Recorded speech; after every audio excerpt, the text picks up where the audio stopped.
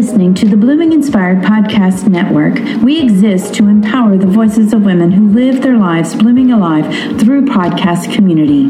Now, here is your host.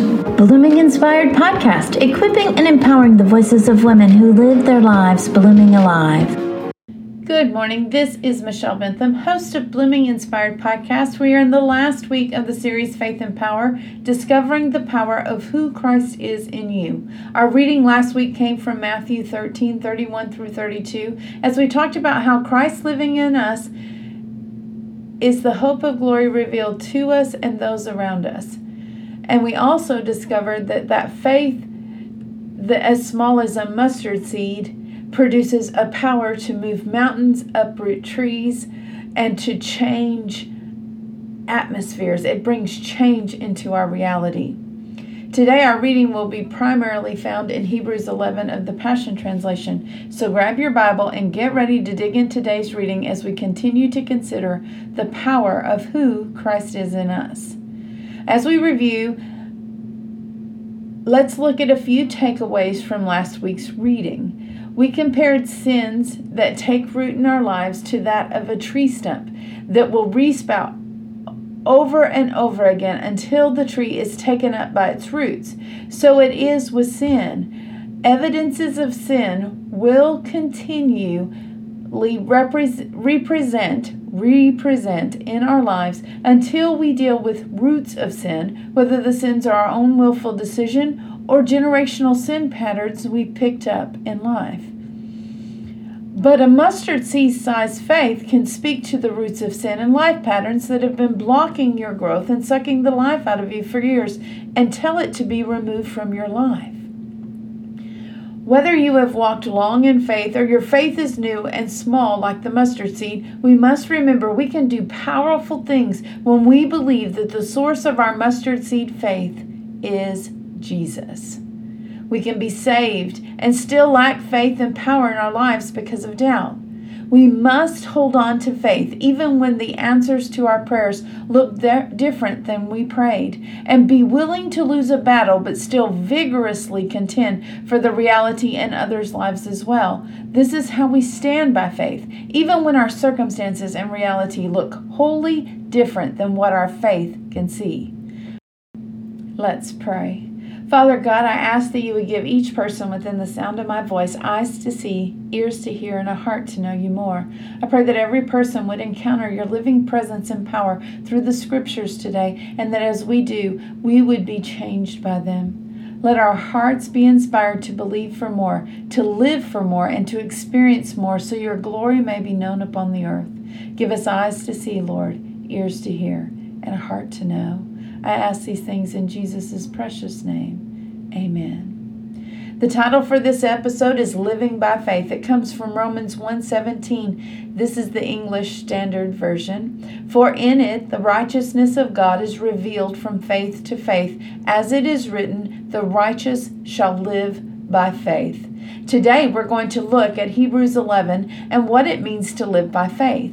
This passage of Scripture is often called the Hall of Faith because it lists the people of God who by faith lived their entire lives without fully receiving the promise. Today we will read the entire chapter as we look for inspiration to carry us as we walk and live by faith. Let's begin. Verses 1 through 3. Now faith brings our hopes into reality and becomes the foundation needed to acquire the things we long for. It is all the evidence required to prove what is still unseen. This testimony of faith is what previous generations were commended for. Faith empowers us to see that the universe was created and beautifully coordinated by the power of God's Word. He spoke, and the invisible realm gave birth to all that is seen. The writers of Hebrews begins with defining faith for us. In the New King James Version, Hebrews 11:1 reads, how faith is the substance of things hoped for and the evidence of things that's not seen. As I reread verse 1 in the New King James Version, my mind begs the question, what is the substance of the things I hope for? Is it just wishful thinking, which requires no faith? Or is it something I hope for that I can accomplish in my own power? Things that I can accomplish within my own strength don't require much faith at all. If faith is the substance of things hoped for, then what qualifies as hope? And that is what we see in the last part of the verse. Faith is not just the substance of things we hope for, but it is also the evidence of things not yet seen. I love the way that the Passion Translation says the exact same thing. Now faith brings our hopes into reality and becomes the foundation needed to acquire the things we long for. It is all the evidence required to prove what is still unseen. And this same faith is the foundation of our testimony. We have no testimony without faith. It empowers us to see that it was God, through His Word, that created and beautifully coordinated the entire universe as He spoke into existence every realm that now exists. It was the unseen spiritual realm that gave birth to all that we are able to now see. As a matter of fact, in Romans 4, Paul writes that Abraham believed by faith and it was credited to him as righteousness. It also says that this kind of faith, the faith Abraham carried that was credited as righteousness, called things that were not yet as though they already are. Get this. Faith and power walk hand in hand in our lives if we believe, as Jesus commanded us, that everything we ask in His name will be done for us. When Jesus manifests, the Word speaks. The invisible realm, what we do not see, the spiritual realm, in effect, brings what is unseen into our reality. Verses 4 and 5. Faith moved Abel to choose a more acceptable sacrifice to offer God than his brother Cain, and God declared him righteous because of his offering of faith. By his faith, Abel still speaks instruction to us today, even though he is long dead. Faith lifted Enoch from this life, this world, because God promoted him. For before he was translated to the heavenly realm, his life had become a pleasure to God. By implication, we understand that Abel's offering pleased God because Abel gave God his very best. He trusted that if he gave God his very best, even though it cost him much, that God, as Abel's provision, would sustain him. The writers of Hebrews tell us that Abel's sacrifice still offers us instruction for today. In what areas do we withhold ourselves, our offerings, and our lives from God? When we trust God as our source, we learn through intimacy with Him. We can give ourselves, our lives, and our sacrifices to Him because He provides well for His children. He is trustworthy and true. There is nothing good that He will withhold from His children if we will believe. It is faith that leads us in a life that is pleasing to God. Not works, not lofty words and prayers, not even the finances we give out of compulsion or obligation. Because these things without faith are nothing to God. But with faith, everything we do becomes a pleasing aroma to Him. Think of Enoch, many generations after Adam and Eve's fall, living a life that pleased God so much that God promoted Enoch from earth to heaven without requiring him to pass through death. Enoch walked with God by faith. Genesis tells us that Enoch walked with God and then he was no more. The only reason we know he went to heaven is because God reveals it to us in the book of Hebrews. But Enoch, his faith, carried him home. Verse 6. And without faith living within us, it is impossible to please God. For we come to God in faith, knowing that He is real and that He rewards the faith of those who give all their passion and strength into seeking Him. What do you believe about God? That is what you have faith in. Faith is expressed through belief that guides our motivations, our passions, and our actions. The words we speak and the things we do come from the heart of what we believe. What faith is expressed in your everyday lives? I'm preparing to serve at a retreat in June, and a friend of mine is leading worship, but she doesn't play an instrument. Over the last few weeks, we have talked about this concern for the worship sessions. This weekend, as she and I spent time together at a conference, I felt like God said, learn to play guitar. So before the event was over, I told one of the guitar players on the worship team I needed to learn to play guitar by June. His eyes grew wide and he laughed. He said, I learned to play guitar quickly, but I practice like 3 hours a day. I smiled wide. I can do that. Later, I told my husband I needed to buy a guitar because I'm going to learn to play the guitar. The fisherman, standing with a few of his friends from the church response team, chuckled and said, "Good luck with that." My response was, "I don't need luck. God says nothing is impossible for those who believe. I believe by faith that I'm going to learn to play the guitar well enough to lead worship at the retreat I'm serving at in mid-June. This while have speaking engagements, a nonprofit to legalize, and several trips planned in the midst of it all. But my God is big enough to handle all of that, and my desire is to live a life pleasing to Him, to lay my life down in His service, to help others worship Him and believe Him for something as complex as learning to play the guitar and as simple as to take the next step of obedience to what He is calling them to." Verse 7. Faith opened Noah's heart to receive revelation and warnings from God about what was coming, even things that had never been seen. But he stepped out in reverent obedience to God and built an ark that would save him and his family. By his faith, the world was condemned, but Noah received God's gift of righteousness that comes by believing.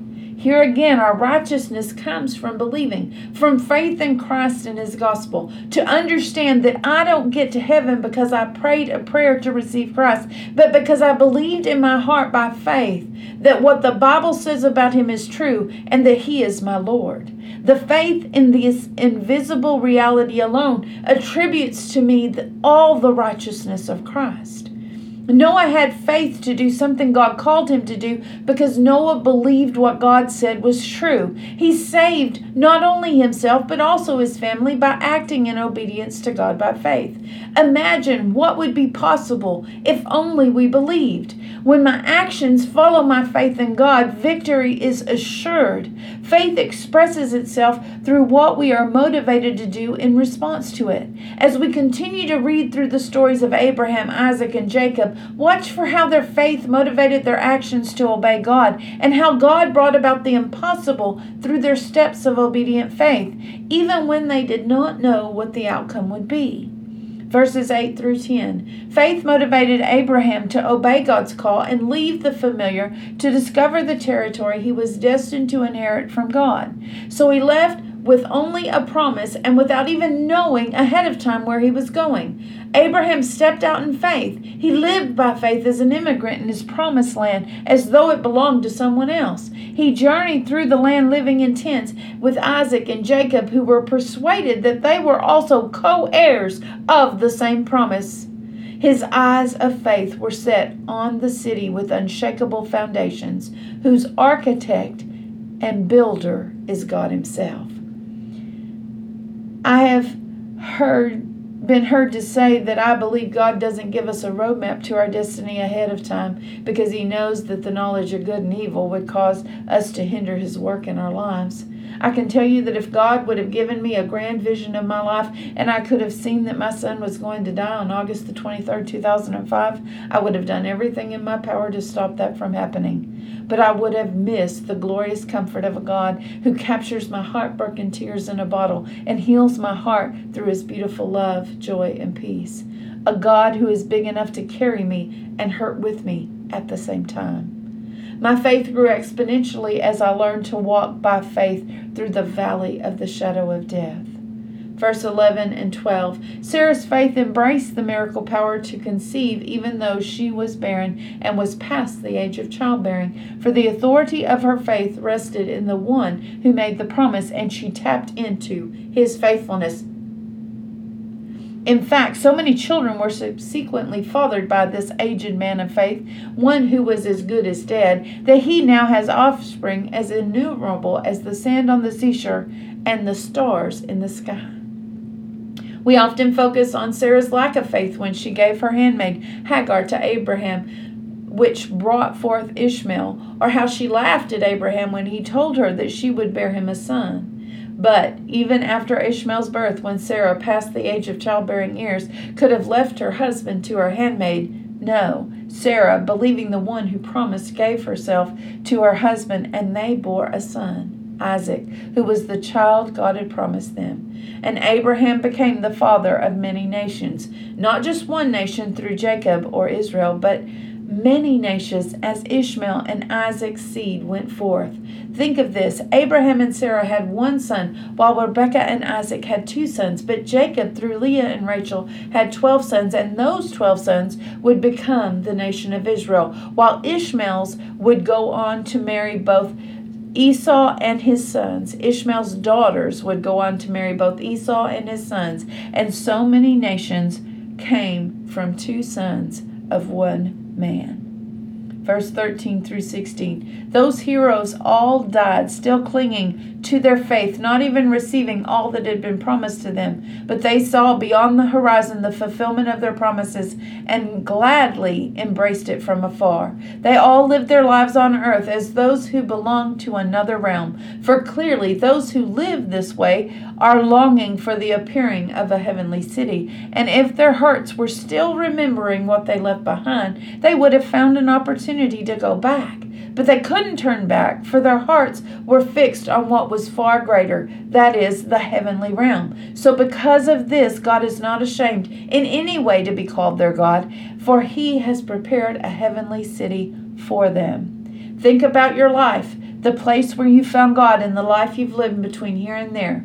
We hear it said a lot, if I had it to do over again, I would do it differently. We mean to say we've learned some things from our experience that would help us if we had these things to do over again. But think of all you would have missed with God if you would have looked backward and gone back to something old, the first time something you believed God for didn't come fully into your reality.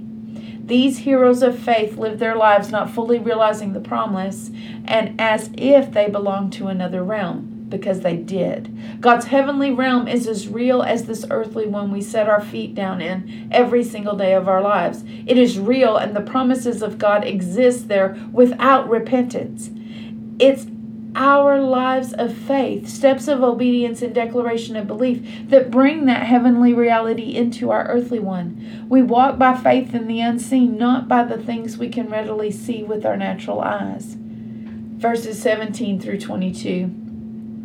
Faith operated powerfully in Abraham, for when he was put to the test, he offered up Isaac. Even though he received God's promises of descendants, he was willing to offer up his only son, for God had promised, through your son Isaac, your lineage will carry on your name. Abraham's faith made it logical to him that God could raise Isaac from the dead. And symbolically, that's exactly what happened. The power of faith prompted Isaac to impart a blessing to his sons, Jacob and Esau, concerning their prophetic destinies.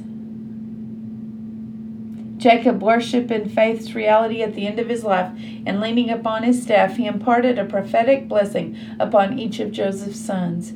Faith inspired Joseph and opened his eyes to see into the future, for he was dying. He prophesied about the exodus of Israel out of Egypt and gave instructions that his bones were to be taken from Egypt with them.